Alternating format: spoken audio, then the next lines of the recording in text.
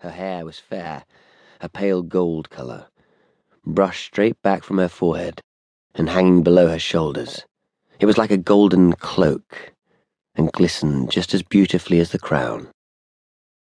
She wore a simply cut linen dress of apple green, with a wide yellow belt and yellow shoes, and she carried a small pigskin dress case. "The man I want to see," said the old man, "is Mannering himself, John Mannering. We must insist, Miranda." Miranda did not speak. The old man's voice was quite remarkable, especially because it was so unexpected. A harsh, croaking sound would have seemed natural. In fact, he had a soft, smooth, cultured tone, and spoke as if he were aware that his voice was his great asset, and must be used with caution and with skill. Mannering drew back. Sylvester, a grey-haired man with the manners of a courtier, was on the other side of the door. He opened it.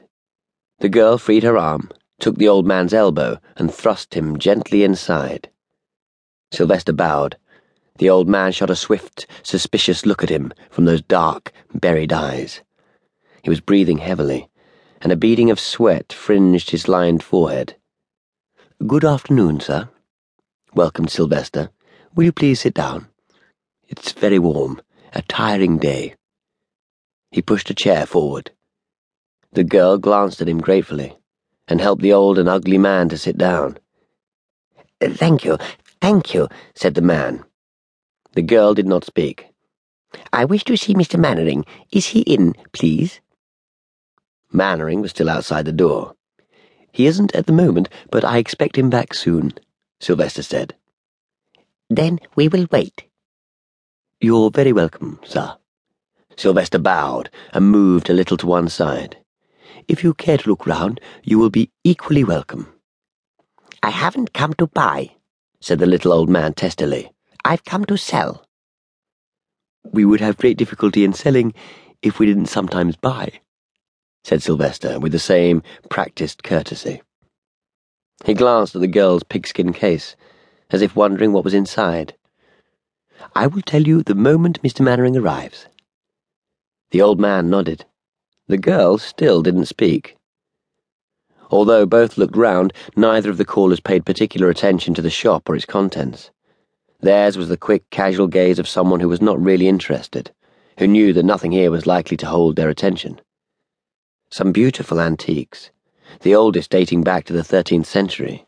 Some cabinets with a golden sheen almost as beautiful as the girl's hair. A suit of mail armour once worn by a jousting knight.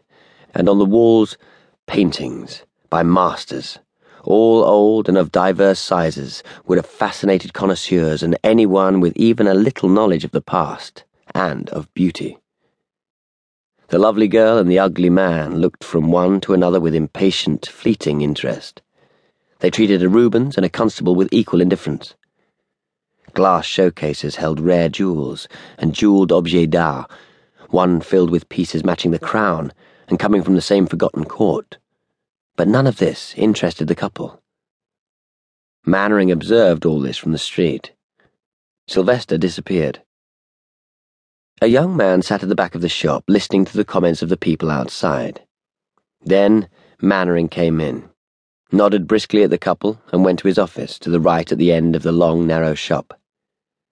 Sylvester was waiting. "They asked to see you personally, sir." "Did they say why?"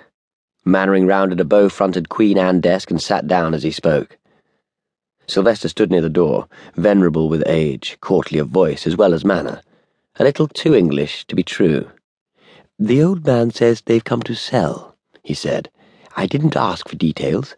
I had a feeling that the man would probably resent it. He appears to be nervous, and when outside said that he hoped that we could be trusted." Mannering grinned. "What did the girl say?" "She hasn't uttered a word," Sylvester told Mannering. "If you'd like me to find out why." "I'll see them at once, I think," decided Mannering, and gave a crooked smile. "She's really something out of the top drawer." "Very lovely indeed, sir," Sylvester hesitated. "It's strange that she hasn't yet uttered a syllable." "Shy, too." "Have you noticed," asked Sylvester reflectively, "that she has a strange